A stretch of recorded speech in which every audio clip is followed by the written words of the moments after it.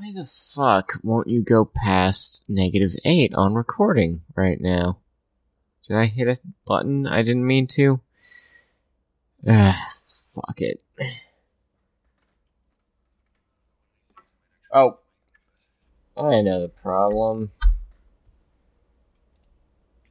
It's fucking software side. That's the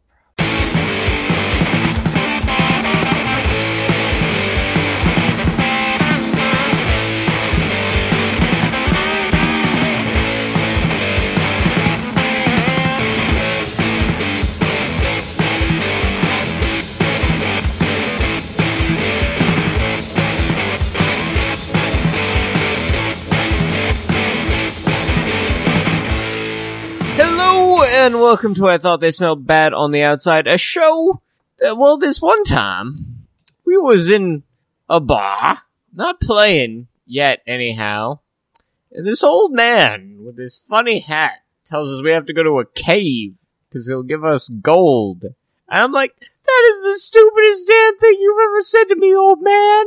We come to this bar all the time. Why you want us to go to a cave now? He does that every night, though. He always sits in that shadowy corner, and a group of 4 people always go over and they talk to him. And I don't understand why he came to us. We're 2 people, 3-ish if you count the drummer. Ish. Thank you, boys. Map, and it was just some strokes on the back of a McDonald's placemat, and I don't think it would have led us to great and bountiful treasure. It might have. We might have gotten one of them frosted drinky things. That's a treasure unto itself. I do like a McFlurry. That's the word. You know what I miss? Grimace? The big containers full of orange drink they would give you when you was just a little child. Big containers of orange drink. All the children would line up at the grade school sport. They go, give me some of that McDonald's orange drink. And we go, wasn't that just like 80% water and 20% orange house paint? 20%. You're forgetting about the 50% sugar. There was sugar in that? It all adds up. It all adds up. It's true. My name is Scott. I'm Jim. I am still Justin. All right, I'm still Justin. I'm not going to do that anymore because that'll hurt. And congratulations. That was pretty good, though, man. Well done. There we go. Justin has joined us in this bizarre cult of old bluesman riffs. We're doing bits. We have a bit. We could develop a second bit at any time, but we like this one just fine. Thank you very much. This one was brought to us by Unfiltered Beer. Until another alcoholic beverage provides us with a new bit, this one will continue. Yes. Speaking of unfiltered beer, we did get lovely fan tweets after our discussion of the fact that there's really only 50 people who listen to this. Was it an insatiable bitch fest about how they're not going to give us money because we're liberals? No, it was kind of like, whoa, wait, no, really? I'm kind of happy I'm in the 50%, and I'm glad that you guys do this for no reason other than your own entertainment. Well, really, we can't expect to entertain anyone else. Oh, God, no. We just did a whole Bluesman bit for no reason. If we weren't happy doing that, we'd just be suicidal. Sad. But yeah, we'd be cutting ourselves. Yeah. And then we wouldn't be Bluesmen, we'd be an emo band, and that shit just don't fly. That don't roll. But you find yourself cutting yourself, talk to someone. Yeah, no, all seriousness. Yes. It's okay. It gets better if you let it. Yes. And speaking of things getting better if you let it, donation button is back on the sidebar. We're gonna jangle that cup again. Wait, I wonder.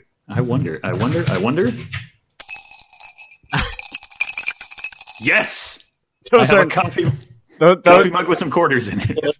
Oh, I was gonna say those weren't quarters. Those were your house keys. No, that would damage the inside of the mug.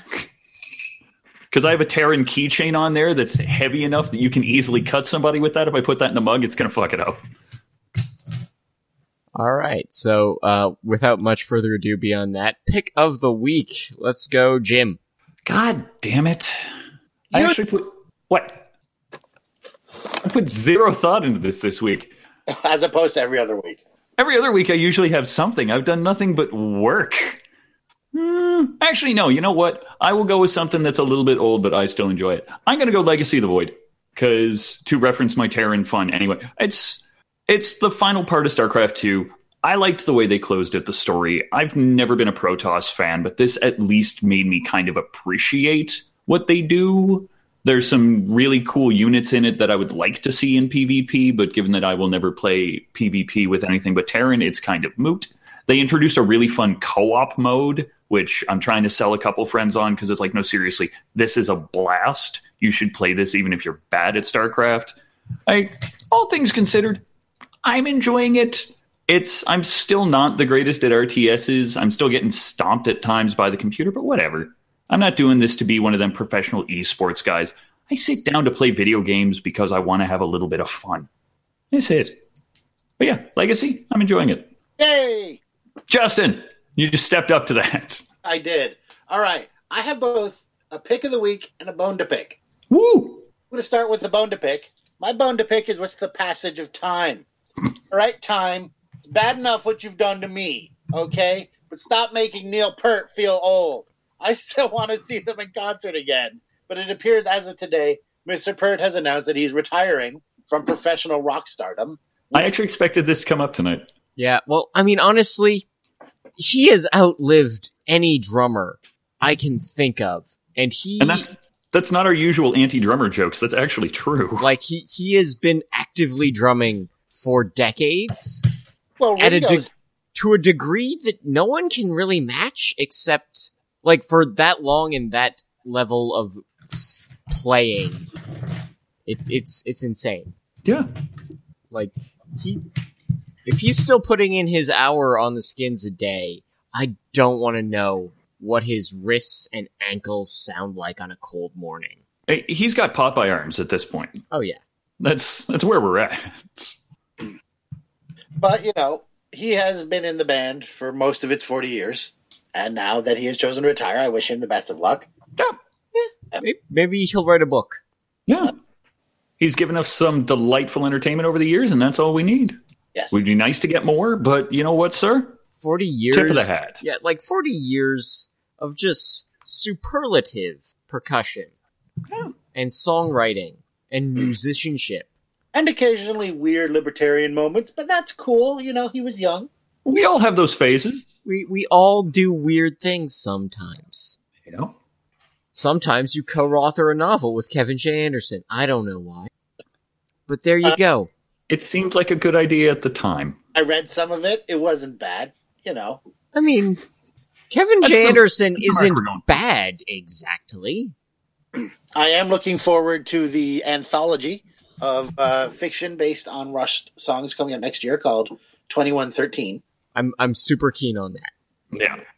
But yeah, here's to you, Neil. The spirit of radio crackles with life in all of us. We're going to begin the day with a friendly voice. I'm just going to raise my empty glass. Yeah. My pick of the week, however, is Codenames, the board game. Okay, I thought you just meant in general. No. I really like Codenames. They're just really cool. Okay. Something else. It's a great idea. Yeah, Codenames is... I don't know if anyone's played it. Have either of you guys played it? No. Never even heard of it. Sell me. Basically, you get two players. You get two teams of at least two players each. And one of the players is the spy master. The other player is the spy. And the spy master, there is basically a grid of 5x5 cards. And on those cards are written various words. And the spy master is given a card that indicates which of those cards represent their spies and which of them represent the other side's spies. The code master, the spy master, then has to say a word that relates to as many words as possible that are on his spies. For example, if you have summer and fire under two of your spies, you would say hot, 2. And your spy would attempt to guess, would point at hot, at fire, and say, is this one of our spies? And you would say, yes, it is. And place your spy on top of it. Then they would point at, say, barbecue, and say, is this one of our spies? And it could either be an opposing spy, it could be a bystander, or it could be the assassin. They touch the assassin, it's game over. So you don't want to make sure that the assassin isn't a word they might be able to pick. But, if they pick the opposing side spy, then that's revealed and they're closer to winning. So basically there's like 7 spies for each side. And it's just so much fun. It plays quick, plays fast. It's a joy. Everyone likes it. And that's probably the worst description possible. But yeah. It's a good game. Play it. All right, so that leaves me. And I'm going to throw my pick to... I just picked up the first volume of Amazing X-Men, which I'm sure is no longer running now. But Which one? Amazing? Which Amazing? The most recent Amazing X-Men, in which Nightcrawler leaves heaven so that he can become a pirate on the River Styx and fight his dad, and then recruit... So, Because death is even more meaningless in X-Men now. Oh, there's this whole thing where they just sort of like, yeah, it's weird, let's move on with it. Like, him and Colossus have this weird moment of, let's nod. But what I'm saying is that it is a really fun book where Nightcrawler is a pirate, and the X-Men are on a pirate ship fighting demons, and that's what comics should be. The X-Men on a pirate ship on the River Styx fighting demons. Yeah, I'm on board with that. sold. This is what comic books do, guys. Do more of that. I don't know what happened. I won't know what the ending of Secret Wars is for another goddamn month. I gave no fucks when you announced it a year ago. But you know what? If you can give me a book where Wolverine is a pirate, I'm there. It's all I want. Get your priorities crooked, gentlemen. Get your priorities crooked. But that is pick of the week, and we move on to our main topic for the night, where we know better than someone else about D&D. We know better than everybody about everything. That's the point to the show. That is the real reason why we do this. Never mind that's maudlin crap from like 10 minutes ago. No, Yeah. We know better than you. We are going to express our opinions with many hundreds of words. Your rebuttal will be nuh-uh and then a tangent, and we will be right because your rebuttal is nuh-uh and a tangent. Congrats, straw man. We beat the crap out of that guy, didn't we? We did. But speaking of straw men, Rob Bricken cannot realize that things occur in contexts, and cannot realize that he has coworkers he could ask to proofread the articles he is paid for. I'm not convinced he actually does have coworkers. I think he has people that work in the same business as he does and are paid by the same people, but they refuse to be anywhere near him or touch his content. There's a lot of averting your gaze when Rob Bricken comes into the room. Yep. Yeah. Oh God, it's him. Oh geez. Why? I thought he always took his coffee break at 10. Why are we still in this room? We can't leave now without it looking like we're leaving because he's here. Oh wait, I have laundry to do. You live 2 hours away. I have laundry to do. Look at my phone. Your phone didn't go off. It was set to vibrate. Fuck off. I get my notifications pushed to my wristwatch. Good day. I bid you good day, sir. I say hey. So Rob This Bricken, episode is now becoming excuses to leave the room. they're always handy. If you ever It's need to true. escape, just pat your front pocket, look at your phone, and leave. Or if you're willing to just be completely direct, look the person straight in the eye, go, I don't fucking like you, and leave. Yeah, it's not hard for Rob Bricken, let me tell you. Okay. Now, I admit that some of my dislike of Bricken is that I write full-assed commentary on tabletop games and don't get paid for it. And he's got like a quarter of his ass on this at best. And probably, got something for this schlock he published. Also, Gawker's terrible. Yes. They are a special kind of horrible. Yes. We are giving him hits. I advise you not to click the links and just trust our thoughts. We'll do our best to describe his points in detail so that you don't have to observe the ads on this site. We're the barrier between them and toxic pop culture. You could also turn your ad blocker on. I'm not in favor of this most of the time, but turn your ad blockers on. I'm sure you've got one.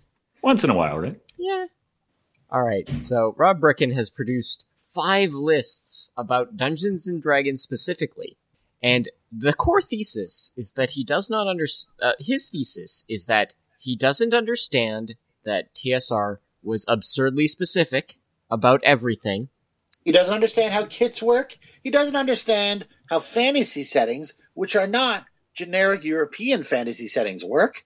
He doesn't understand how old school D&D worked. He doesn't understand how first ed D&D worked. Doesn't understand how second ed D&D He doesn't worked. understand. And he doesn't understand. He does not Period. understand that non-player characters were constructed using functionally the same rules as player characters. Like, there is a symmetry there, so that anything a non-player character in the game of Dungeons and Dragons does is theoretically something a player character could do, so they so desired. Unless your DM is a colossal dick. Yes, but so he's produced these 5 lists. We're gonna summarize them and tackle some specific elements of them, but we're gonna start with the 16 strangest dragons in Dungeons and Dragons. Now, this is one of those cases where he walks into my house, soaking wet, tells me it's raining, and I have to double check to make sure he's right. He may have, in fact, just pissed all over himself. Or, someone threw a bucket of water on him because it's Rob Bricken, and I don't know, it was the only thing available to pelt at him. But that's legit.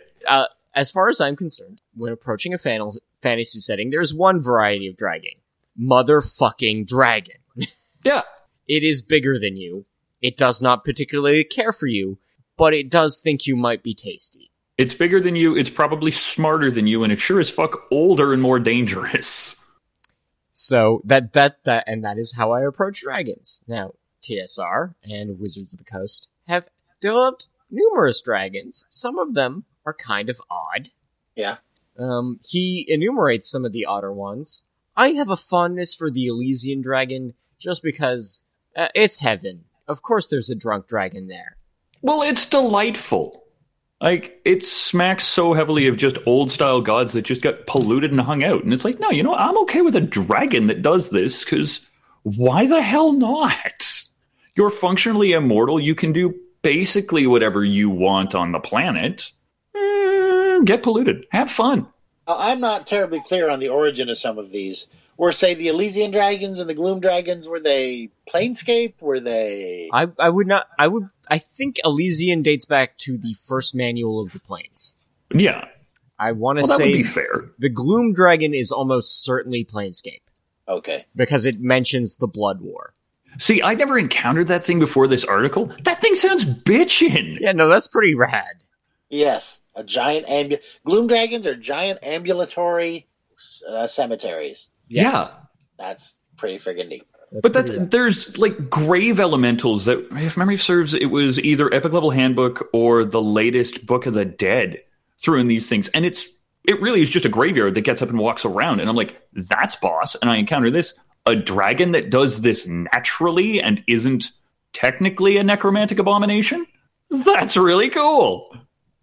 Well, it's in the abyss, so there's necromantiliciousness about it. Yeah, but it wasn't like somebody woke up one day and went, I need to animate a dragon in a graveyard at the same time, and I'm going to put in that extra footwork to make sure it's the same thing. I just want to say, if someone did wake up in the morning and say that, that's gumption. That's someone wakes up in the morning with a plan. And we have to applaud that. Yeah, hats off to you if you were the one who made that in the first place. Yes. If you are the sort of necromancer who goes, I am going to animate a dragon and a graveyard at the same time. You are both as evil as Donald Trump and much more organized than him. Yes. I will actually call that necromancer nicer. That fellow is up there with the guy who invented owl bears in terms of guys who wake up in the morning with an idea and by gum, they got it done. Yep. Right up there with shark-faced bears. Shark-faced bears. Okay. I gotta go back up to Adamantine for a sec. Yeah. Because this right here bugs me in the regards that he clearly doesn't understand what the fuck he's doing. Like, he has issue with a dragon that can puke time stop. Yeah. Name me a noun, and there's probably a dragon that can spit that. Apparently, that's no issue. Even just the basic stuff like spitting lightning, spitting, clouds of corrosive gas that dissipate within a turn, spitting fire, spitting ice. I can exude clouds of corrosive gas on some days, it's not... Yeah. We really gotta hit the taco bar, but we can get it done. It's true. But we have to do this as effort. A dragon can do this once every D4 rounds. Like... Dragons can spit out whatever the hell the dragon you just made. There are dragons that can spit out walls of literal force. There are dragons that can spit out rainbows.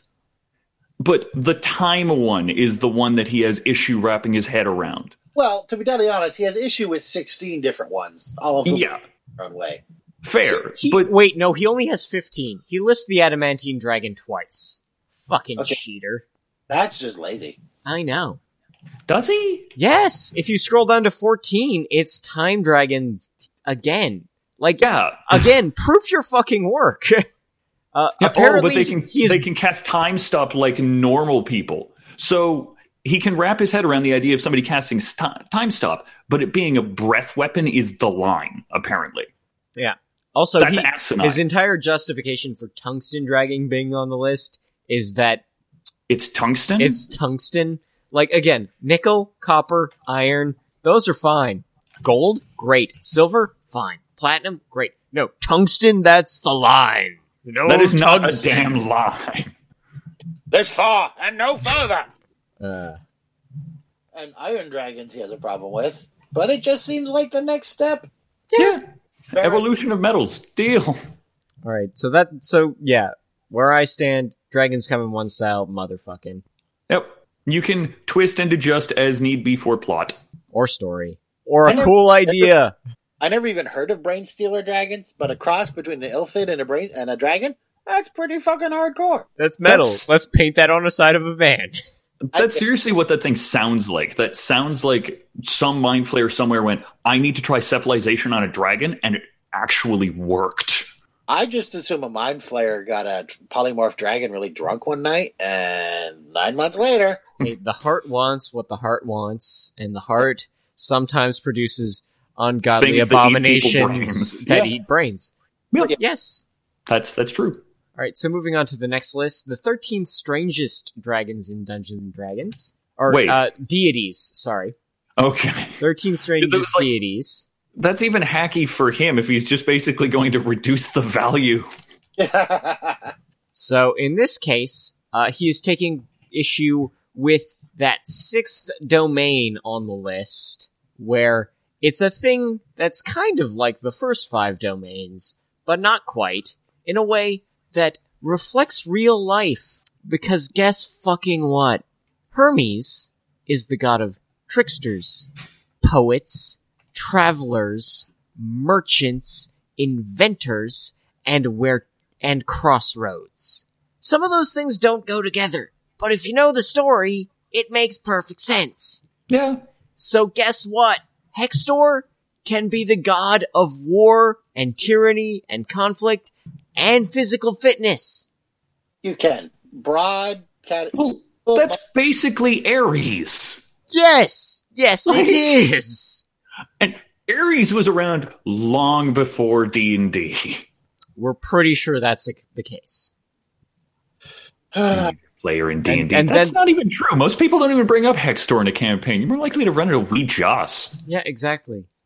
Look, anyone who's going to diss on Baravar Cloak Shadow is just you don't get to be mean to the Gnomish Pantheon. No. What did they gnomes do have to a hard you? enough life. What did gnomes do to deserve being mean to their religion? They're gnomes. Rob Bricken. That's what they did. Uh-huh. And gnomes are pretty fucking annoying. Depends on the setting, but yeah. A god of very specific racism. It's D&D gods are all about specific racism. The entire elf pantheon endorses the wholesale slaughter of drow and orcs. And orcs.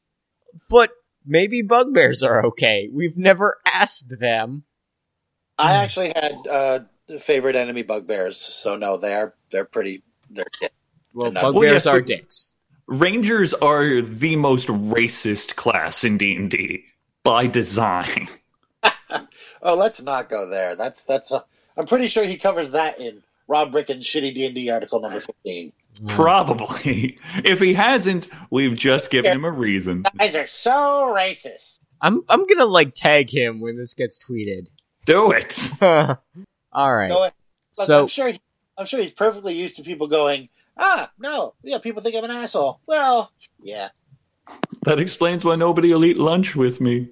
God, who shows up to his D&D game where he just decides that half the books are stupid and not worth reading? Well, here's the thing. Seeing what he thinks about D&D, I'm pretty sure he's never actually played it.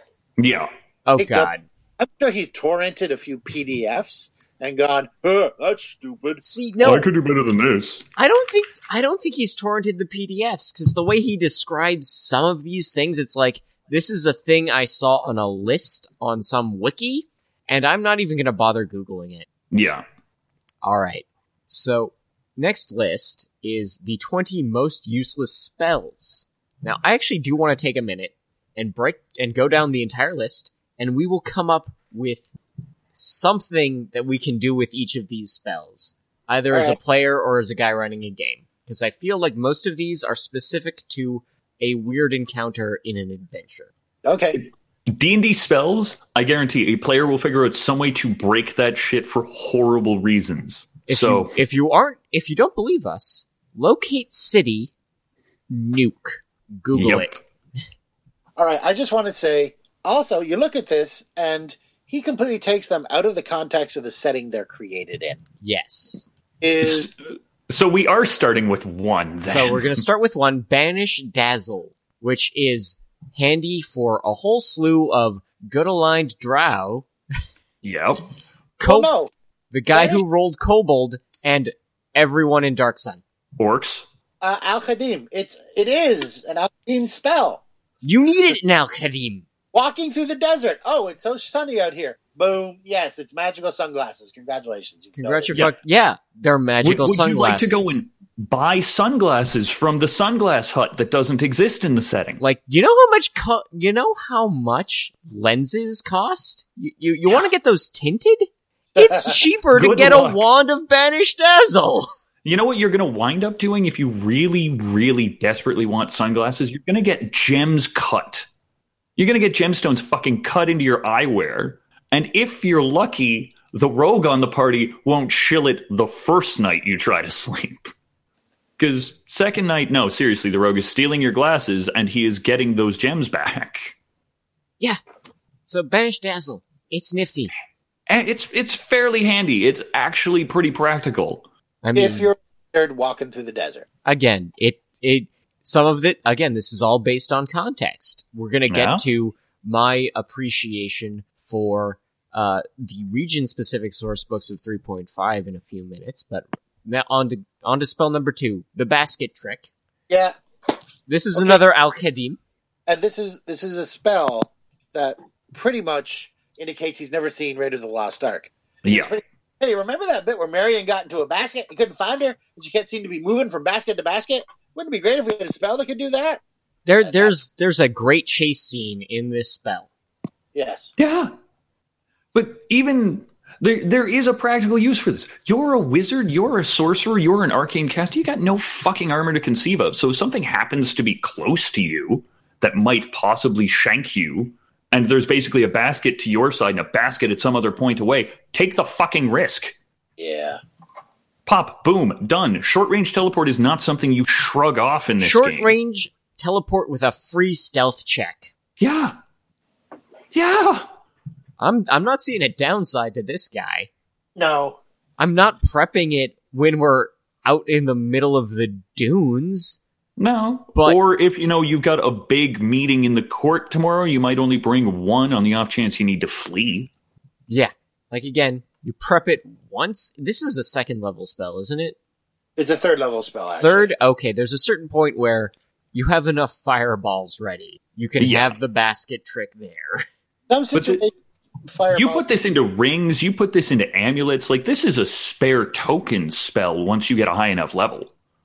This is going to be snap out, this is an escape route, this is a last switch, this is useful, it's practical.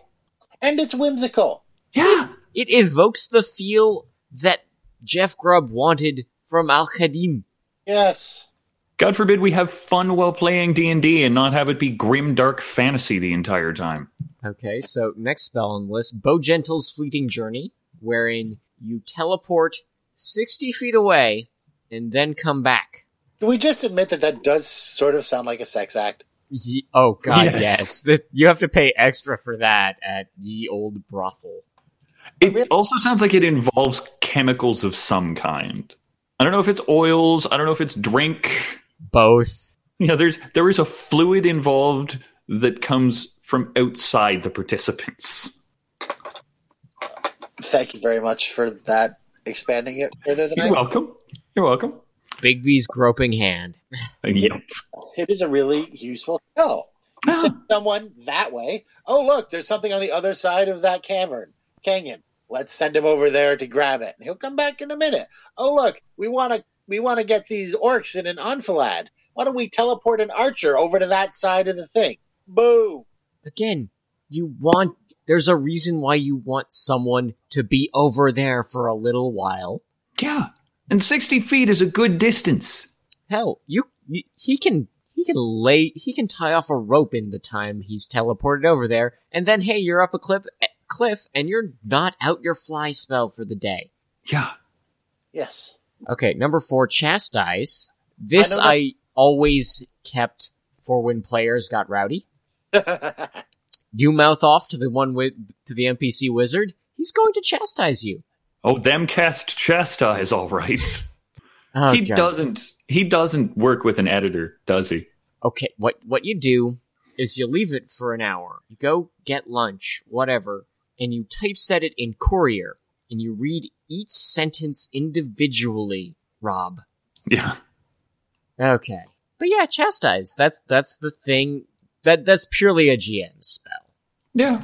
Players might use it. We're usually more than willing to pick fights with one another, but, it can serve a practical purpose depending on the situation you need, like especially depending on the diplomacy situation you might be in. That might actually help more than trying to blow. Like, if this is a wizard, your charisma is probably shit. Like, if you're a wizard, you're inting this. So this spell is actually probably going to be more practical than you trying to browbeat somebody yourself. Well, my favorite part of this is he doesn't say what the spell does. Yeah. Yeah. What's the actual negative effect? What is the mechanical effect, Rob? If you think something has a silly name, congratulations. Yeah. I'm looking this up. Okay, that's Chastise Spirits. Okay, it is under Spirit? Wait. Yeah. I'm No. seeing a bunch of spirit common shit. That can't be right. No, this is the third. That's the 3rd edition Chastise Spirits thing. Okay. Is it Bard? It might have been a bard. But if it's Bard, then it makes even more sense. Yeah. Next. You cause pain and... Wait. No. If you guys wanted to do that, you should have looked it up before we started. Next spell. Fine. Converse with sea creatures. Yeah, my favorite part. Unless you were role-playing in an underwater setting. Ooh, I am willing to bet money this came from a source book about role-playing in an underwater setting. Almost certainly. This is from the adventure where you have to go to the sunken city of Lost Elfdom and find some lost Triton or hat of whatever MacGuffinitude to save the day. And guess what? Being able to talk to the fish that live there fucking rocks. Yeah. I've done this in campaigns. I've gone after sunken temples. It's actually another Al-Qadim spell. Ah. I hate to break it to you guys, there are shitloads of creatures in the sea. You ever heard of a little guy named Sinbad? How much do you think he would have fucking loved to be able to talk to some creatures on the ocean? It probably would have helped a lot of the bad shit he got into. Yes. All right. So next up, Corpse Light. Oh, and I think Rob is picking this because he's racist. Because he just goes into Al-Qadim and says, I don't like role-playing games about Arabs. Fuck. Well, you know what? I'm willing to ascribe... Bricken is going to be our number 1 racist class in D&D. Yes. More racist than Rangers, somehow. That is pretty impressive. All right, so number 6 is Corpse Light. It makes corpses glow. I wonder... Corpse, but half the calories. I wonder why you would want light up corpses. Maybe you're underground in a tomb. Maybe you want to see. Maybe you want to see the zombies lurching about. maybe they're easy fucking targets for the racist ranger that took undead as his favorite enemy. As you should. No one minds with your racist against zombies. A citation of light as well is amusing when you consider the fact that this is actually an area. Yeah. Like, it can affect multiple units, and it can flat out affect undead. Like, it's not one target that you need to touch. It's a mass. All I'm saying is, it's cool and it's creepy and it's the sort of thing I would like a necromancer to do. Yeah. You would expect a necromancer to have this. He's just got creeping hands walking around that glow, because he's a necromancer. And he needs lamps. Alright, so our next one is number 7, Decastave, which the description of justifies the spell, because it turns a tiny piece of wood into a 10-foot pole. Into a magical 10-foot pole. A 10-foot pole, which is really handy in certain specific situations, but you really don't want to carry around because it's a goddamn 10-foot pole. Well, plus, I mean, it's a magical item. So, it's easier to wield as a weapon, despite of the fact that it might be physically cumbersome. And you can still poke things with it, which is the primary purpose of 10-foot poles. And you could drain health with it. Isn't that useful? Yes! So very useful. And then it goes away, because you're done with it. Don't have to carry it around all day. Like that asshole monk. Okay, so we're number 8, Depth Warning. This is another Al-Qadim one, and it is magic sonar. I don't know why you would want magic sonar, because sonar has never been helpful to anyone. I think this is from the same book as Converse with Sea Creatures. The core Al-Qadim rules, Arabian Adventures. Let me see. Is it organized by level or out? Yes. Doom-da-doom-da-doom. Depth. I love that song. So, yes, it lasts for an hour per level, and it helps you detect reefs or shoals. Or underwater behemoths. Dragon turtles, man. Dragon turtles could be out there to spit steam at you. Did he complain about dragon turtles spitting steam? No. Weirdly enough, dragon turtles slipped his mind. He probably think it's more turtle than dragon, that's why. You know what? They are in a different section of the book. Yep. So they'll be when he gets around to describing the, 11th weirdest turtles in D&D. Yeah. And 7 of them will be from Al-Qadim. Racist. Alright, so detect undead. Yep, that's not helpful in any way, shape, or form. That's not used almost constantly by paladins and clerics as a natural ability. We don't use that basically anytime you think you might run into them. Look, I played a cleric of sort of a life cycle goddess. I would walk into... My job was to walk into somewhat disused graveyards and make sure nothing was rising from them. This made my job easy. Well, I like the implication in his write-up. I guarantee they've already made their presence known. It's like, so if you've ever actually played D&D, then you deal with the DM who just lobs zombies at you with a catapult? Yeah, come on. Because whites are fucking sneaky. The incorporeal ones will fuck you up, and they will not warn you. In the room, detect undead. There's the vampire. Yeah. Ghosts. Ghost lords. Ghosts. Fucking ghosts. Mummy lords. Especially if your DM decides to be a dick and he's like, no, you don't know the ghost is there, but all he has to do is reach through the floor and grab your feet. I've done that. There's that slam attack and you can't fight back because he's in the floor. So we're going to say that detecting undead, that's in the plus column. Yes. Unfathomably. Anytime your character gets a new sense, it's useful. I'm perfectly fine with my cleric having detect undead, detect evil, and detect magic on at the same time. He has 9 senses now. That guy's rad. Detect meal and what kind is still a handy ability. You're not sure if there's orcs in the area? Use it. Is somebody poorly cooking a ham? There's at least something alive on the other side of that wall. Fair cop, gentlemen. And on the flip side, disguise undead. For when your paranoid players are afraid of ghosts in the floor, and they start using detect undead all the time. Yep. Also handy if you're playing undead, and you don't want to set off the locals. Yeah. In fact, the last instance I saw of this Or if- was in the Book of the Dead, where it is specifically intended to be used with the Necropolitan. Oh, I don't know what that is, but that's kind of cool. It was just basically undead as race. Play forever. Like, it was just, you could play undead. Okay. Without That a was it. bajillion superpowers and a bajillion weaknesses and just be functional as a player character. You got all the basic functions of undead as a trait. You lost con. You were undead. Yeah. Okay. Yeah. And that, truthfully, I just liked it for that, because it was like, no, you know what? I'm willing to take undead as a race. In a setting where undead is a big deal, yeah. Yeah. But yes, very handy spell. All things, especially if you're a necromancer who is either good or evil, this is a spell you're going to use. Okay, so his next one is Guise of the Yak Man. Another Al-Qadim spell. Yeah, I'm not saying he's racist, but holy God. Now, Guise of Is the he Yak racist? Man is a Trump. Guise of the Yak Man is a curse. You throw it at other people so that they look like yak men, so that they will be hindered by the low social status of being yak men. Which is a really cruel thing to do to someone, to be honest. Yeah. Like this is a dick move, and it is the spell of dick move. And I it's would- a really hard spell to deal with. like you have to wish it away. Well, I mean, it's not a really long duration one. It's only one turn per level. Still. You could fuck up someone's afternoon if you time it right. Yeah. Yes, there are two uses for it. I've got down my copy of the Complete Shire's Handbook. There you go. Guise of the Yak Man has two possible uses. The first is actually beneficial. Because of an ancient pact between Yak Man and Genie kind, that will never harm or interfere with a Yak Man.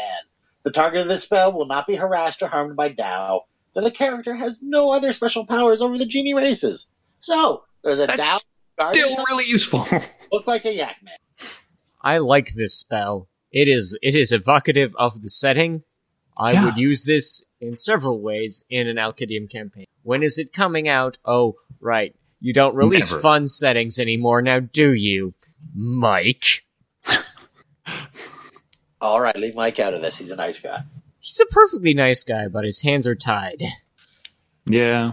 Oh, it's one turn a level. A turn is like 10 minutes, isn't it? Yeah, turns are long. And the second use comprises a mean for the caster to do away with someone without dirtying his or her own hands. Everyone hates the Yakmen, and most denizens of civilized areas will attack these creatures on sight. By casting this spell on someone, the wizard virtually guarantees that the victim will avoid cities or be killed upon entering one. Also, this spell is an excellent band name. That's true. All right. man. Guys of the Yakmen tonight. But you have to be wearing heavy fur coats on stage. Obviously. Yeah. Well, duh. Alright, so number 12 is Hold Portal. It locks doors. I don't know why you would want magic to lock a door in a stressful situation. Would you? That's like I'm running the fuck away. Possibly because you've been turned into a yak man. Acceptable. you get turned into a Yakman, you hold portal behind you and beat feet. Yeah. Yeah. Or there's something awful in that room, and, you know, sometimes there's inner party conflict, and maybe you just don't like one of the other players, so you leave him in the room, use that, and You cool off for 10 minutes, buddy. yeah, that's how things go. Let nature take its course. Yeah. So, Or a beholder. there you go. Otto's Irresistible Dance is one of the grand save or suck spells of Dungeons and Dragons. If you're Yep. playing the game right, you stock these before damage. Like, this is an 8th level spell. According to the Forgotten Realms wiki, it was presumably developed by Otto. Most likely. That I'm not going to take that as a given. I mean, Big B has been known to fool around once in a while. Oh, it's 6th level for Bard, which means they get it sooner. Of course. Who Yeah. better to make people dance? In 3rd edition, there's no save. There is no save. And again, I'm going to compare this to other wizard spells of 8th level. The best response from necromancers is Horrid Wilting. D6 damage per level for within 30 feet, or Symbol of Death. Those both have saves. Yeah. And those were unpleasant. Those are very, very unpleasant. But you have to dance. And you know what happens when you're dancing? Your buddy, the 17th level rogue, shanks you in the kidneys, and then you're really dead. Yep. And it works, and it's exactly one guy. He doesn't get a save, and it's over. Incendiary Cloud? That probably won't kill a person. Maze? Maze might do something. This is creative. Yes, on its own, it's not overly useful. It's still useful.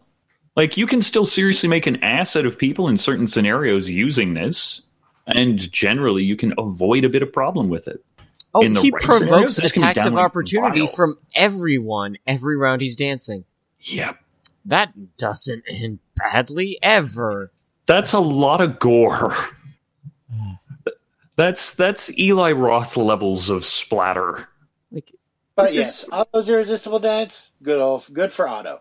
good for Otto. I like him. Yeah. Like, I would take this before Power Word Stun. Yeah. And now, we also, between this and the next selection, we see Mr. Bricken. He's a bit of a power gamer. He's a bit of a munchkin. Not a lot of imagination, not a lot of storytelling in his play style. Yeah. You mean not a lot of fun? I don't think Not a lot of enjoyment? I don't think he plays. I think Yeah, I really think he doesn't. That's enjoyable. I mean, for some people, I'm sure the other kids in 12th form find his games to be a hoot. Yeah. Probably prefer to play Rifts, is all Yeah. I'm saying. Yeah. So our next list is Quincy's Enchanting Gourmet, which will magically conjure an awesome meal and do the dishes. Well, I mean, I'm looking for a downside. Yeah. You got company coming over, you cast this spell, you do not have to hire a chef, you don't have to hire serving people. Those serving people, you know what they are? They're assassins. Yeah. They will poison your food and ruin your dinner party. Highly specialized unseen servants, you don't have to kill them afterwards. I'm just looking at this and going, you know what? It means I don't need to worry about the fact that I've been eating trail rations for a week. And if the DM's paying attention, that means I need to start checking for dysentery. Yes. Okay. Oh, and it's level 2. Level 2. Anyway. There's, So, like, Level 2, come on. there's a point in your game where level 2 spells don't matter. You can you can eat well. That's your reward. You've made it to level 9. You're a level 9 wizard. You give no fucks about your level 2 spells anymore. Spend them to eat well. yeah, like this is handy. It is not the most anything, but, not everybody is a task mage. Not everybody is out there for double casting fireballs and arcane bolt. Fuck. Okay. Shillelagh. This actually makes me angry. Okay, it's a specific version of magic weapon. I'll give you that. But you have a stick. The stick is better. What's wrong with having a better stick? Yeah. It's shillelagh. If you aren't using this, then you probably have something better than it. But for a little while there, you won't. At the start of the curve, Shillelagh is so useful. Yeah. Like and it's part of the druid. It's like you don't get magic weapon, but you get shillelagh. Yeah. Not to mention, you'll be able to do that friggin' annoying fake Irish accent that grade school kids find so hilarious. We all do enjoy it. Oh, top of the morning, do you? And the duration on it is great. And again, it's actually pretty harmful. Like, this, in the hands of a druid who's paying attention, this will cause your early level druids to do far more damage than your fighter. Plus, it is a magical weapon, right? Yeah. So you can punch ghosts with it. Yep. The ghosts in the floor, you can hit them Yeah. with your stick. Yeah. Specters, all those things that you can't harm because you're only low-level druid. Your incorporeal stuff is now just a little bit more corporeal. And nobody in your party is going to start arguing, well, why did you take that? If they do, ask them to please. Well, if they want to argue it, They do can what talk to any your good stick. Irishman with a shillelagh would do. Exactly. All right, Snylock Snowball. Now, this was new to me, but it is... this is not from Al-Qadim for once. I'm surprised. Okay, it's a magic missile, but for a ball of snow. Okay. Which feels like it's just setting specific. It's a level 1 spell. You hit guy with a snowball. You know what else it has? It's not much, but it's set up for a gag. Yeah. The gag is Snylock Snowball Storm. That's a 2nd level spell. You pick a square, that fucker is taking 3d6 cold damage and falls over. Shit. And that's a snowball, my friends. It's a 1st level attack spell. It's your magic missile. It's your burning hands. Boom. Yeah. You don't want it, don't use it. Take Melf's acid arrow. Alright, so 17. Spendelard's Chaser. It cures hangovers. Well, this would be an unbelievably spell. Unbelievably what, Rob? Yeah. Well, no, he is correct. It would unbelievably be a spell because spells are not believable in real life. Yes. That is true. That is not what his sentence says. He missed a point. It gives you a 2nd save against another save against a poison. Say what? Yeah. Oh no, I've been poisoned. I failed my save. I'm bleeding hit points, I'm bleeding stat points. Yeah. Oh, look, I'm gonna take this potion of Spendelard's Chaser and get a fresh save at it. Why would I want that? Yeah, no, nobody's turning that down. And again, the resistance to, hangovers and anything else, kind of handy when you're not a dwarf. My character sleeps in for another couple hours would have the same... No, because D&D doesn't clock alcohol that way. Sleep doesn't really give you a resistance to booze, numbnuts. Also, this is D&D. If you wake up, it's because there are assassins in your... Yep, and you also probably slept in full plate because the DM just decided he didn't want to be bothered dealing with the fatigue rules that day. Okay, so the next one is Ship of Fools. Which Another every D&D Alkadim party. spell. God damn it, Bricken! And this is a feeble mind that targets an entire boat. I don't know why you would want all of the pirates you're fighting to suddenly be hit with feeble mind. That doesn't sound handy. Or maybe the ship full of people that you're about to attack to steal their stuff because you're the pirates. Yeah. Also true. That's really useful. Big collective group negative effects, pretty handy in D&D. They reprinted this for 5th edition. I'm in favor. Oh wait, that's feeble mind. Never mind.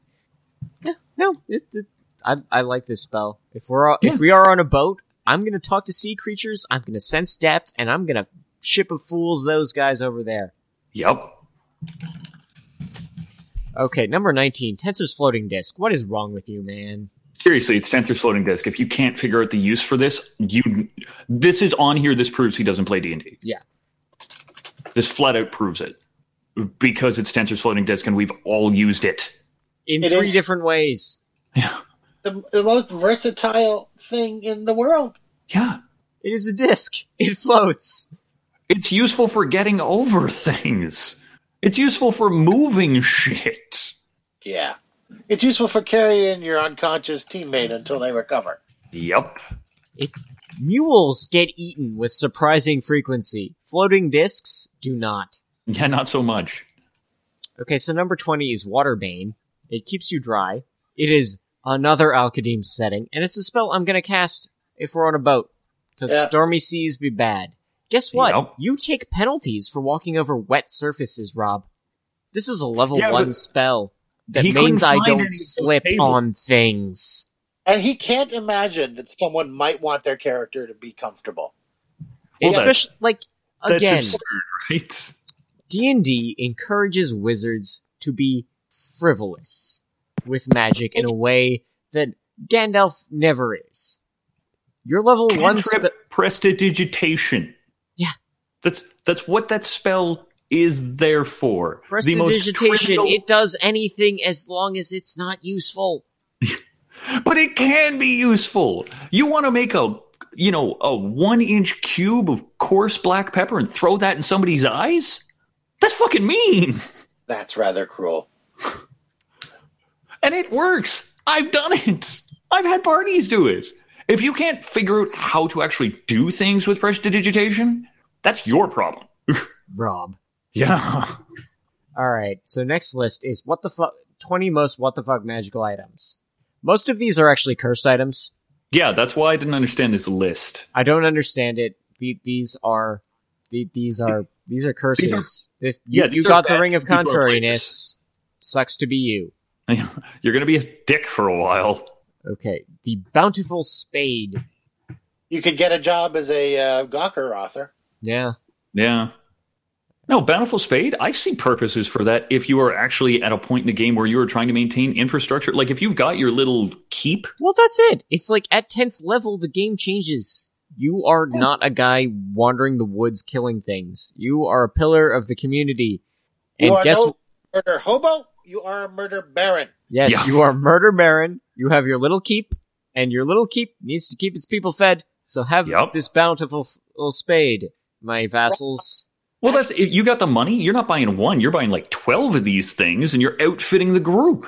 Rob actually says, I feel confident in saying that any D&D game that needs its players to perform an agriculture proficiency check for an entire year is the worst D&D game ever. No, Rob, it is a D&D game that has passed 10th level. Yes. All the players reached their name level, they've been assigned a fortress, or a thieves guild, or a wizard school. And they are acting like some kind. hobos. Yeah. Yeah. And do you know what? If you're the ranger, you got 12 bears. Yeah. Now, the bears don't need to worry about agricultural proficiency. This is true. I'm just pointing out that there's this weird disparity between I am running a small wizard school and I hang out with bears. Yeah. The ranger gets better, yes. Yes. Like, once again, the wizard is stuck with people wearing dish towels, and the ranger is going, I may be a colossal racist, but I got a gaggle of bears. You think anyone's gonna mess with me? I hang out with 12 bears. Yeah. But Why don't we discuss that with my bears? Okay. You know, each of them would need like a unique neckerchief or hat. Oh god, yes. They are, however, all still named Bosco. Yes. Okay, so number 3 on his list is Bell's Palette of Identity. Why would I want a magic item that makes me immune from status effects?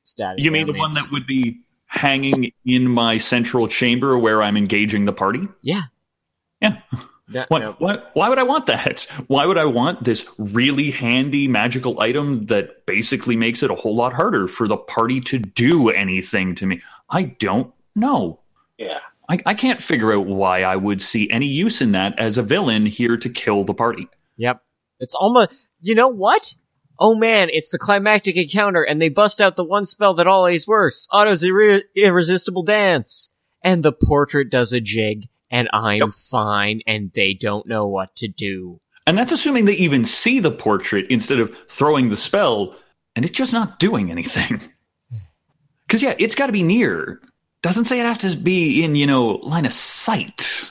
Your house. Yeah. Okay, so the Gourd of Travel, it's a teleportation gourd. It's a squash that lets you teleport thousands of miles. If it lets me teleport thousands of miles, I will carry a squash around. Yeah, I don't care. Don't care. It's not taking up a valuable slot. Alright, Ring of Bureaucratic Wizardry. It summons papers. Is that a item? The opening with, I swear this is real, it's like, of course it is, because this reads like a cursed item. It's a cursed item. Like, the wizard draws out a ring, and he's like, oh man, this looks awesome. I'm going to put this on. Do you want us to identify that first? No. I'm a wizard. I'm fine. Oh shit. I must now spend the next 10 minutes filling out paperwork. Yeah. That's what this is. Bag of That's all this beans. Okay, so the bag of beans is actually dragon's teeth. You plant them, you water them, you tend them, and they turn into monsters. Okay. Yeah, I see a use for this. Well, there's a use if you've got a set of magic beans that you think is going to give you an army. Yeah. And usually these are cursed, so they punch you in the balls. All right. Potion of Pebble Flesh. It's like stone skin, but worse. Yeah. Probably because it likely looks like a potion of stone skin when you first get it. Yep. Well, and you still get a benefit from it. I want to point that out. Your armor class goes up. Everything else is bad, but again, curse. Curses are bad. Wand of Misplaced Objects. Now they're cursed items. Help. Wand of Wonder. That thing's wonderful. I love that thing. Push the button. Yeah. See what happens. You just see there's a breed of wondrous item that if you give it to the party, they will sell it and buy things they actually want. And there are ones they keep because they're never quite sure. Why does every party actually draw from the deck of many things, despite knowing full well it's probably going to destroy them? The same reason why you push the button on the Wand of Wonder. Exactly. Sometimes you get pelted with bees. Sometimes you turn purple. But sometimes you summon a fireball in a random direction. And that's almost helpful. Probably not, but it's better than encountering death. Yes. So the Bone Seed is something... I don't know. That's something villains use for something. Yeah, It sounds good, to be really honest. Okay, the Bowl of Watery Death is a cursed item that looks like a bowl of commanding water elementals. It's a trick, a trap. It's a trap! Yes. Again, cursed. Did he, as much as he tries to imply he's read this, did he not look up what curses are? I mean, he says it's an artifact of dickishness, I think a couple times. Yeah. Like, he doesn't understand bad things. You can draw bad things on the loot table. And not everything you roll. The DM is not just going to constantly be giving you Vorpal blades. D&D would be pretty lackluster if that's all that ever happened. Okay, so next up is the Crystal Parrot. It is a parrot made of crystal that will telepathically tell you if someone is in your house. A guard crystal parrot. Yeah. That sounds handy. Yep. Apparently it has to shut down for another 30 days afterwards, but fine, get 2. Yeah. If I'm an evil villain, I have like 6 crystal parrots. Yeah.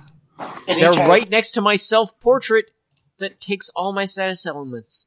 No, he looks pretty bad at this point, but, that's why I just don't go in that room anymore. Yeah. Okay, so the Druid's Yoke turns you into Nox. Could be cursed. Could be a thing. I honestly think it could be handy. Yeah. You need a beast of burden? If you have to walk all your treasure from slaying the Iron Dragon back to town, being an ox seems like a good way to do it. Yeah. It's weirdly specific, but I'll take it. Well, it's like, we were in the dungeon, we found this, and the donkey is dead. Again. Somebody strap and up apparently, the fire. Tensor's floating disc is useless, but we've got this yoke that turns people into ox. Let's do that. No. Brooch of Number Numbing is another cursed item. The Rub of Vermin is a cursed item. Fish Dust turns people into fish. The number not a cursed item. It's a really cool item for when you're in a city and want to take advantage of foolish people. Any sort of con man, any sort of thief, any sort of poker player. It's like, oh, they forget how numbers work. I take advantage of them. He says, what purpose does this have other than to take advantage of people? And I'm like, that's what it's there for. You need another purpose? What purpose does this sword have other than to poke holes in people? You do understand we're a bunch of crazed murderers and thieves, right? Okay, number 16 is Fish Dust. You throw it in the water, and then it paralyzes fish. That sounds like good eating to me. That sounds like an easy meal. That sounds like that trap full of acid-breathing piranhas that shoot lasers out of their eyes. Yeah. That's not a trap anymore. Yeah, there is uses for this. So Horn of Baubles. Cursed item. Yeah. Horn of Bubbles. Still cursed, but different. Yep. All I'm saying is at least he managed to get a clever little sequence there. Almost a little. It was probably by accident. No, he's just copying this out of a DMG or a setting manual, and that's the alphabetical order they were in. He's taking advantage for, like, Dave Arneson's clever joke. Probably, yeah. Okay, Puchesma's powder of edible objects. You can pour it on anything, and it turns it into something that is functionally food. If you're carrying around cotton, you might as well be carrying around food. Food is heavier than cotton. There are encumbrance rules. And again, half the time I bring shit up like that, it's like, there's a lot of DMs who will just waive that shit. Because we don't feel like micromanaging your loot that heavily. And then there are other times where you have 6 pages for your inventory, and it's like, no, okay, fine, we are going to pay attention. I find it funny that you might have to, that it's like, You can just tell a story. Oh, yeah, one time we were trapped in the woods, ran out of food. We were using Puchenja's powder to eat trees. Nope. One time I ate a rock because Steve called dibs on a particular tree. They tasted the same, though. I don't know why we were calling dibs on anything, but that's how we were. They tasted like hickory sticks for some reason. Man, I could totally go for some hickory sticks right now. I ate the elf's shoes. Okay, so the last one on this list is the Mirror of Simple Orator, which is it's a curse of inconvenience. That would suck if you were a bard. Okay, yeah, it's gonna fuck a bard. It's gonna fuck a barbarian, but it's also like, meh. If you're playing a wizard, you're just like, oh. You're already bland and lifeless. Maybe you're playing a good aligned drow. Also bland and lifeless. Guaranteed. Actually, the mirror sounds pretty fucking terrifying. Yeah. Orwellian. There is a horror of the mirror, but the effect is just kind of like, whatever. It's a minor cursed item. Get over it, Rob. If you look at it for more than 2 rounds, you're polymorphed into the image. So your attributes all become 11, and your hit points become your average for your hit dice. You retain the level and class, but are not as exceptional as you might have been. You are bland and boring. The character's alignment changes to lawful neutral. This is like... Jesus. I encounter this thing, I'm fucking it up with a shillelagh. Yes. This is basically something created by a lawful neutral deity who does swing a little bit towards the evil side. Just a bit. Just a bit. There we go. And as a DM, you use this against the bard who's too full of himself, the sorcerer who's too full of himself, basically anybody who's unnecessarily arrogant. Oh, yeah. Oh, yeah. The one guy who plays paladin because that's his particular antisocial jam. Yep. Okay. And as with most mirrors, it's always fun to just put them at the bottom of a 10-foot pit. So they fall down the pit, they look around, they see the mirror, they have no idea how to get out, they're affected by the mirror, then they realize it's only 10 feet. Oh, Purdue the Holy Man. Slightly blander now. Yep. Alright, so our last list from Bricken for D&D is Rob does not understand kits, and does not understand that NPCs need classes that are not the same as PC classes. Or he doesn't understand how beggars worked in the classic Arabian fantasies. Or he doesn't understand that Gygax named the Fighting Man because that's just what he called him. And fuck you, Rob Bricken. You don't get to complain about something Gary Gygax writes. Yep. Fighting Man is basically... Gary Gygax has a vocabulary. He employs it. Well, did. No, he still does. He is that's out true, there actually, somewhere. Words. He's playing Al-Qadim with the Grim Reaper himself right now. And, here's the thing. I feel like that'd be a boss campaign. Oh, I know, right? Okay, I'm flipping through the things, and I'm like, peasant hero. Well, no, that was pretty friggin' cool. That was an Aaron Alston creation. Once again, fuck you, Rob Bricken. Aaron Alston is playing Al-Qadim with Death with Gary right now. Yes. Well, like, Fighting Man, I'm sorry, Fighting Man is basically a violent drunk. That's a D&D fighter. Yeah. That is what we are. I play fighters more than any other class. Like, second, basically, it goes fighters, barbarians, rangers, and then something that isn't cleric. Characters that are unlike yourself? No. Okay. But he needs that grounding from which to build outwards. Exactly. Yeah. Plus, I like feats. I like feats a lot. Are nice. Fighting men did not get feats. No, they just hit people. And you know what? We were good at it. Yes, and we liked it. And we got a whole D10 and had weapon proficiencies. Fist. Okay, so Beggar. 18/99 strength. Gotta love those days. Yeah. So, Beggar, again, kits. Racism. Beggar thief, man. Beggar thief. You're a member of a beggar's guild. Yeah. Nobody would suspect the beggar of doing anything truly harmful. He's one of those poor people there. Just one of those guys, unbeloved by fate. And yet he's a great source of information, and if you turn your back to him and you were pretty unkind, you may not be turning any further. Yes. Okay, peasant hero? Fuck you. It's a Bildungsroman. You can't even...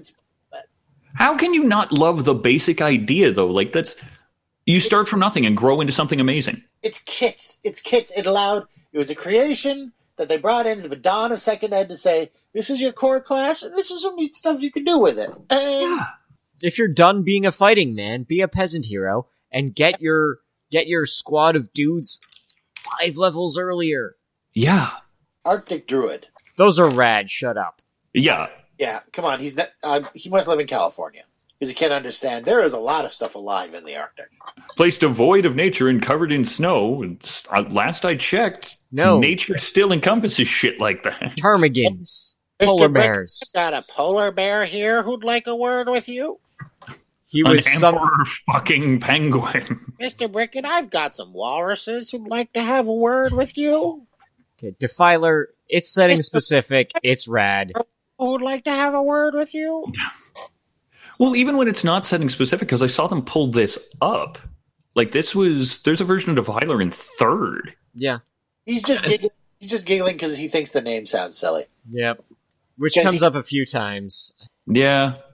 There's somebody sniggering at you behind your back. Yeah, about that. Do that within Defiler's earshot. See what happens. Okay, so the next one is Anchorite. NPCs Yeah. use the same character rules as PCs. Someone who is stuck in one spot is a pretty good NPC. Because Yep. guess what? Elminster can go out anywhere. So justifying why he is telling you to do this instead of doing it himself is work. An Anchorite who knows something that needs you to do something makes perfect sense. Yes. Do you know what? They're also handy for backup if shit really hits the fan and you need to run back to where they are. Also, it's in Ravenloft. The Anchorite's anchor is the only safe place. Yeah. Hey, here's a class that's specific to Ravenloft and isn't evil. Then it either doesn't exist or you really need its help. Yeah. Barbarian fighter? Barbarians were moved into fighters instead of being their own class. Next. Yeah, that's it. That's what it was in AD&D. Clown. And then It's a City of Gold Mastica thing. Yeah. So specific. Setting specific for NPCs. I'm sure you fought like 12 of them before you got to the evil emperor or something. Yeah. Okay. Fetishists. Fetish magic is a thing. yes. It usually refers the common understanding of voodoo is basically that. Rob giggles when he doesn't understand something. Yep. Fetishes. Yes, there are sexual fetishes, Rob. There are also focuses and trinkets and other objects that people use to center themselves. It's a kit for magic users. Get over it. He Yep. has a problem with fighting man, but not magic user.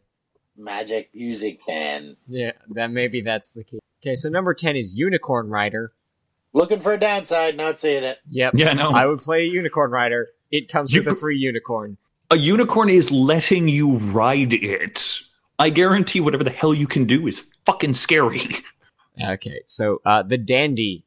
And the laborer. These are a match set from good old Ravenloft. Specifically Mask. Which is a Victorian setting where there were fucking dandies and there were fucking laborers. Yep. You're right. You didn't This is have gonna to be- play them, but they were around in the setting, so let's describe what they can do. That's basically just types of. You didn't have specific character types. You had more social roles, and that's what you played, and people liked it. Yeah. They're not going to be that handy if you're trapezing through Greyhawk, sure. But at the same time, you never really can rule it out. But in a fancy Victoriana, that all works. They Yeah. got a soldier. I'm sure he'd find something snarky about that too. Okay, so the Thug.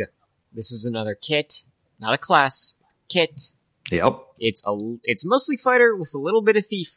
I like them. Well, it works. This is a more brutish fighter with a bit less of the I'm just going to cut everything up with swords so I can get more swords to cut things up with mentality. Maybe I'd like to get paid once in a while. Pest controller. Oh, this annoys me even more because you guys ever play Warhammer? Like which Warhammer? Warhammer or 40K? Warhammer RPG. Not in a long time.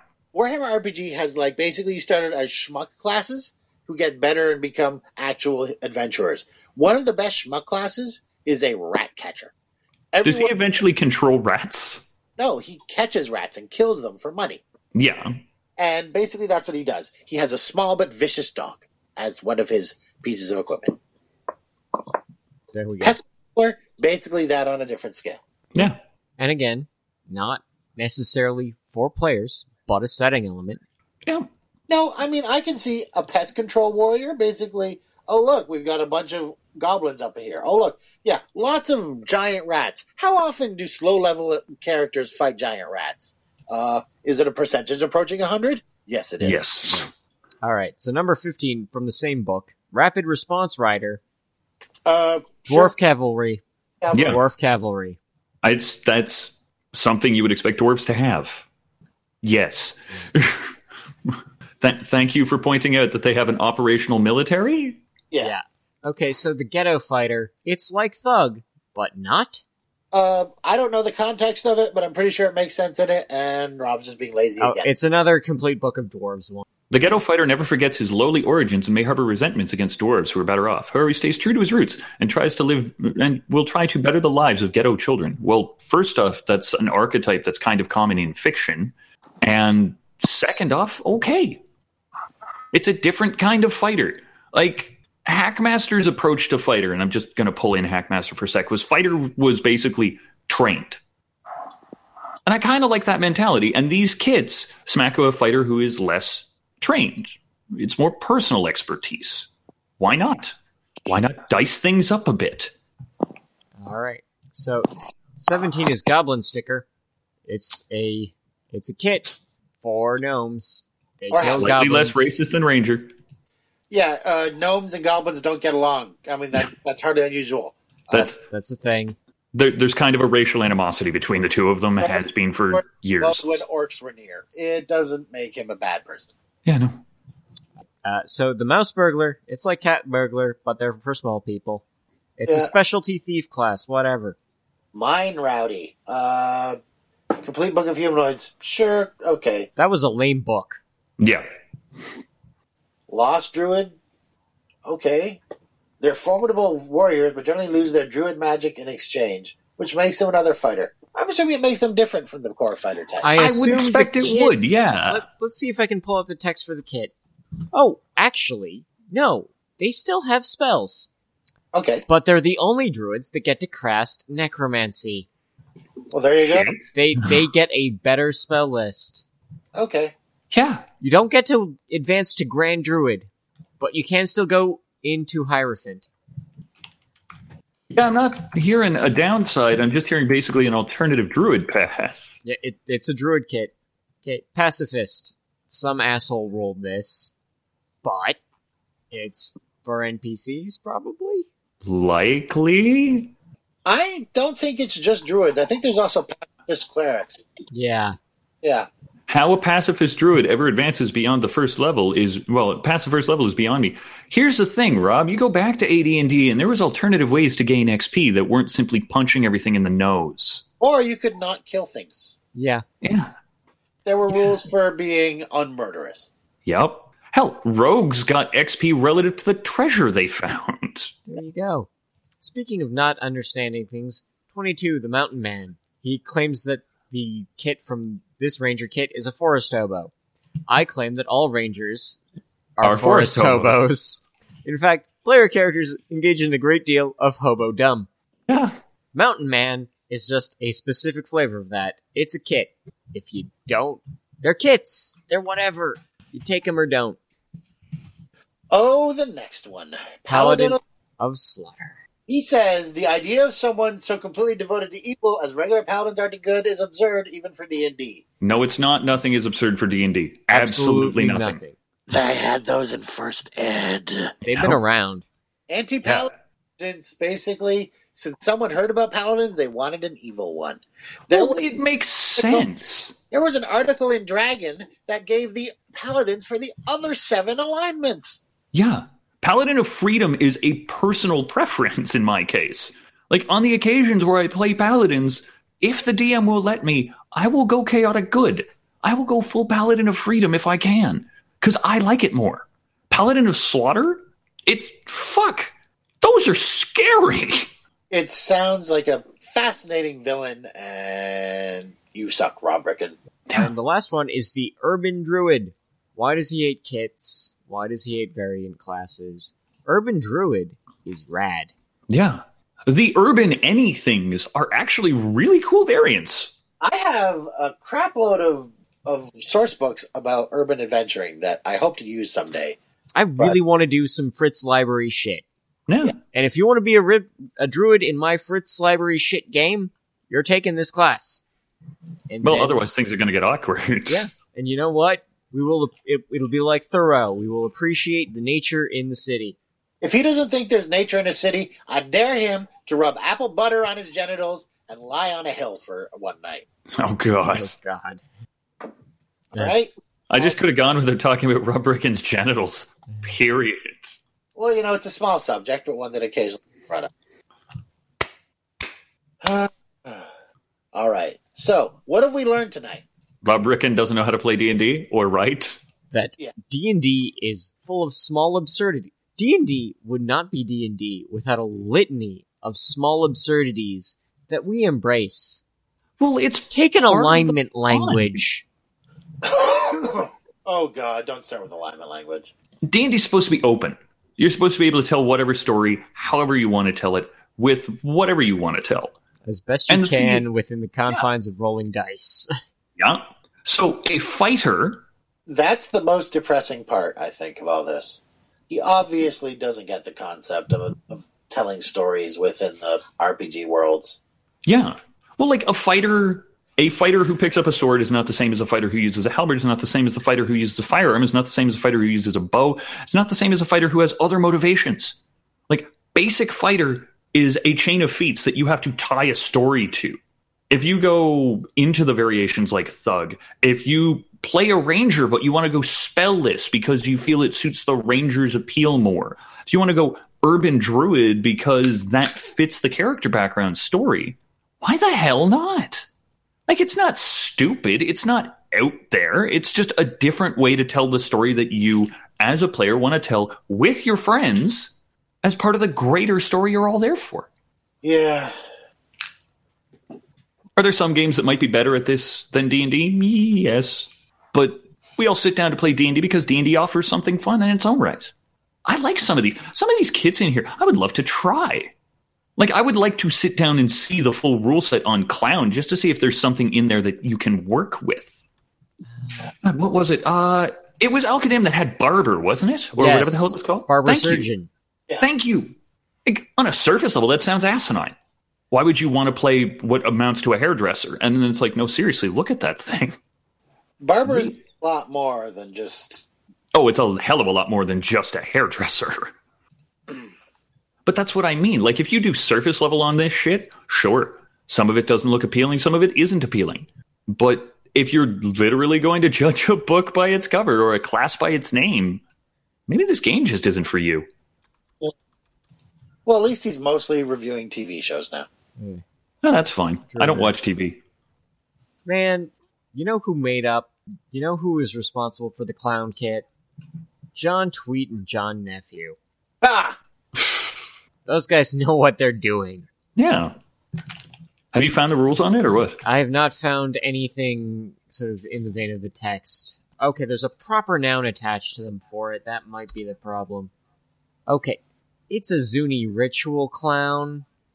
I think they get clarity spells. Okay, then that's something different than a clown.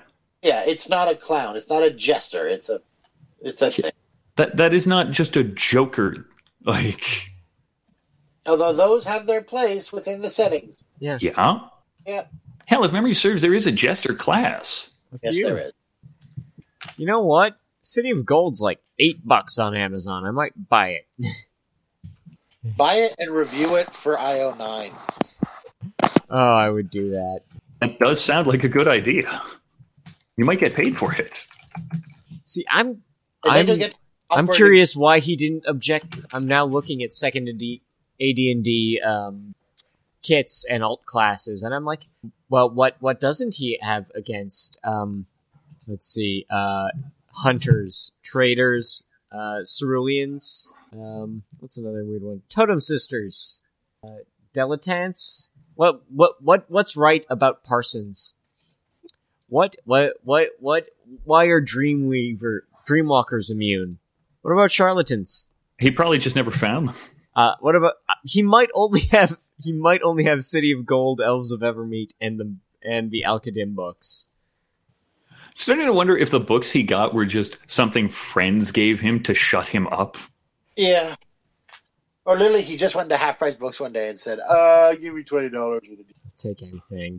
Dragons, please. Oh, come on. The complete book of Necromancers has Philosopher in it. He couldn't find anything wrong with that.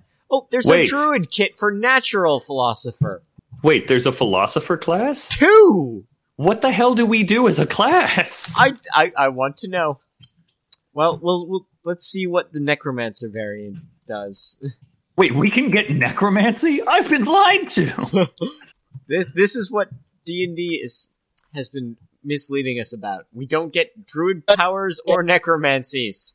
The philosopher studies necromancy out of an overpowering desire to master the forbidden and secret arts shunned by the rest of the world. Indeed, if necromancy were not publicly reviled or a topic of social taboo, the philosopher would not give this school of magic much more than a cursory thought. That actually sounds completely legit, and is partially why I would pursue necromancy were it real. The philosopher is curious about the forbidden, fascinated by the obscure.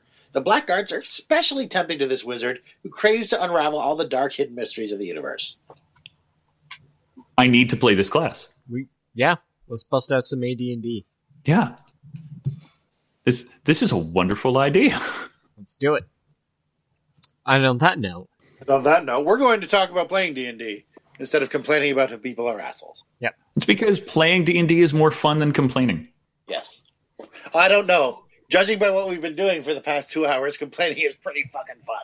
Oh, I'm not saying it's not. Well, but D&D is more the fun. contents of the role-playing forums around the world, not WotC's anymore. Yes.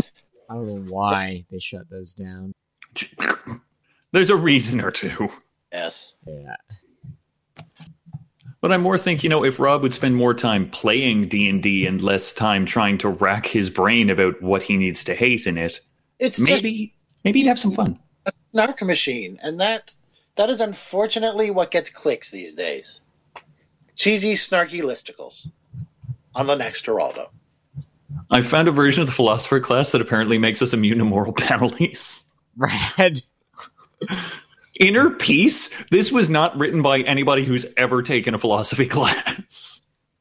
Immune to confusion, immune to fear, immune to moral penalties, immune to compulsions, immune to phantasms. Ooh, I like that one. Yeah, and immune to charm.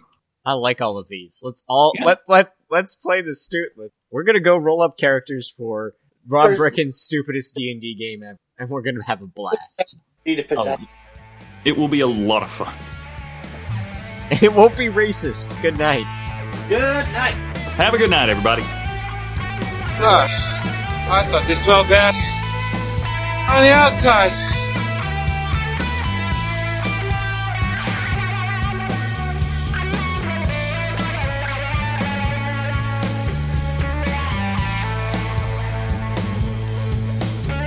I Thought They Smelled Bad on the Outside is released under Creative Commons Attribution Share Alike Non-Commercial 3.0 International License. Please visit spopodcast.com for contact information, social media links, and past episodes.